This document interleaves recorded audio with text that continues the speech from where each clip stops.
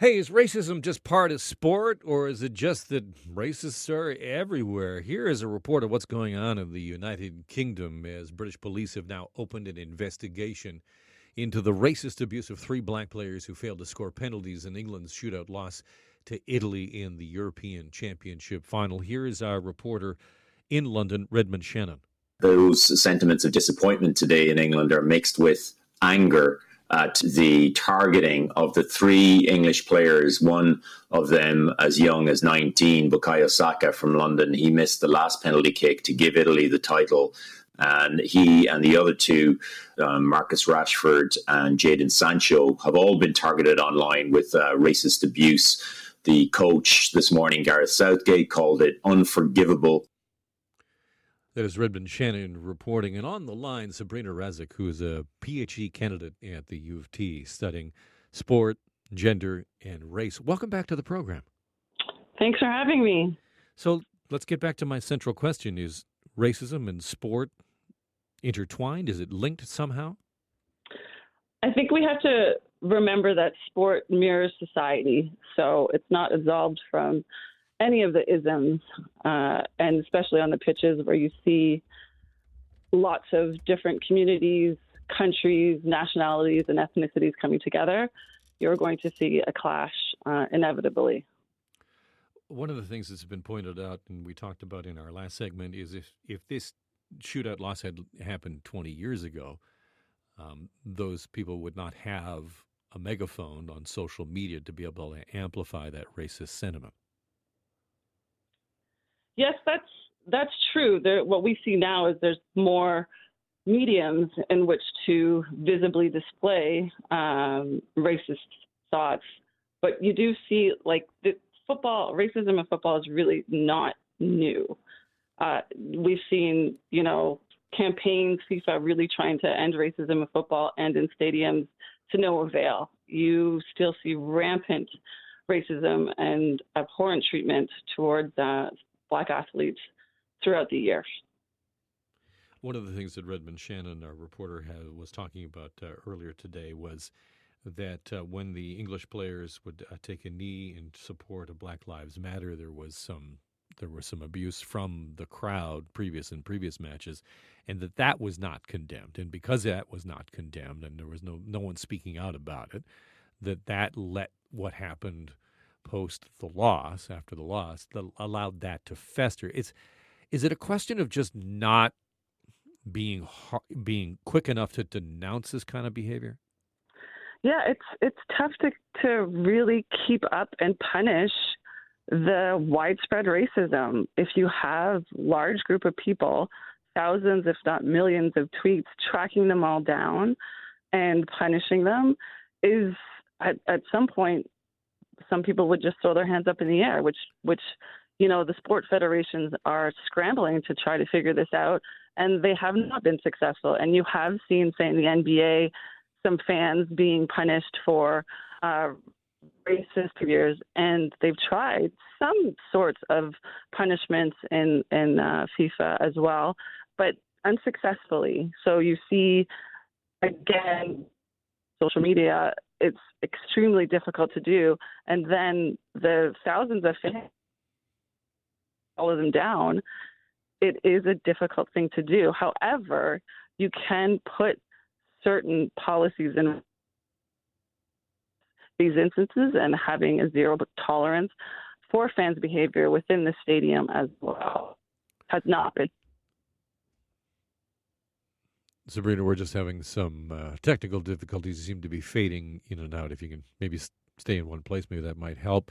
On the line is Sabrina Razik, who's a PhD candidate at U of T studying sport, gender, and race. I'm wondering if we can talk about the impact on players and what that must be like, whether or not you're playing soccer or hockey, or if you're a black player, the abuse that you must, I guess, almost expect.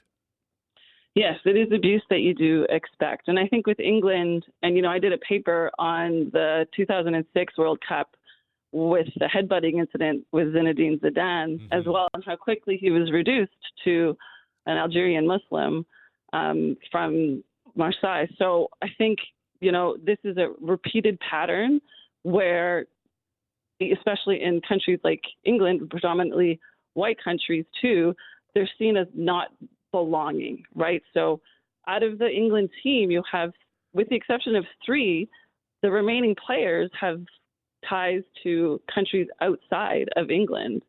And even in the 2016, 19 out of the 22 players were immigrants. So it's something where that belonging and the racialized players are seen as less than and less deserving of treatment of treatment that is shielded. White players are shielded from that ill treatment, whereas racialized players are exposed due to the fact that they are not seen as belonging. And you have the politicians who are also condoning and emboldening these fans by calling kneeling and any acts that support, social justice issues like Black Lives Matter gesture politics.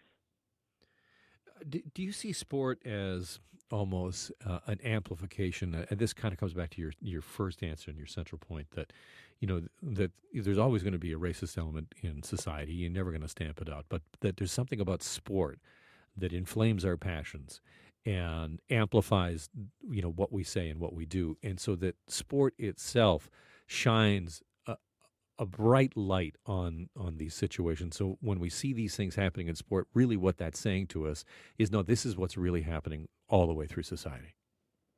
Correct. Absolutely correct. When we also see the racialized bodies and what they're valued for, they're valued, on the pitch, and their love, it's conditional.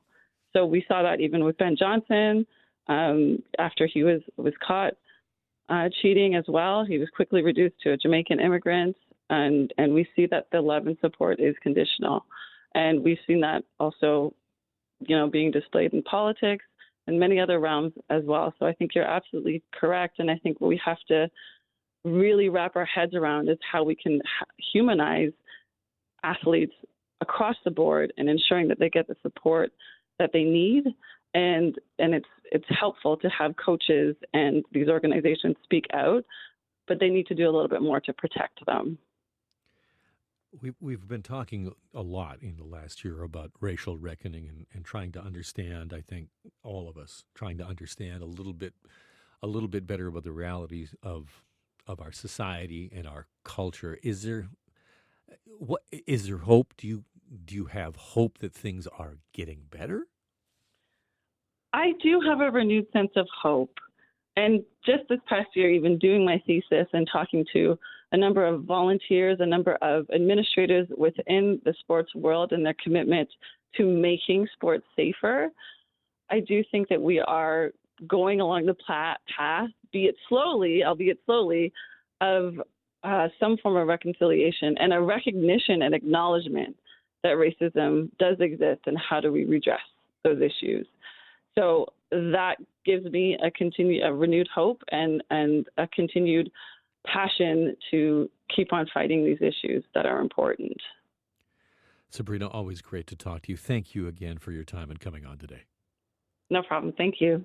That is Sabrina Razik, who is a PhD candidate at U of T, studying kinesiology and with a focus on sport, gender, and race. A lot to dig into there, a lot to think about in terms of what's really going on.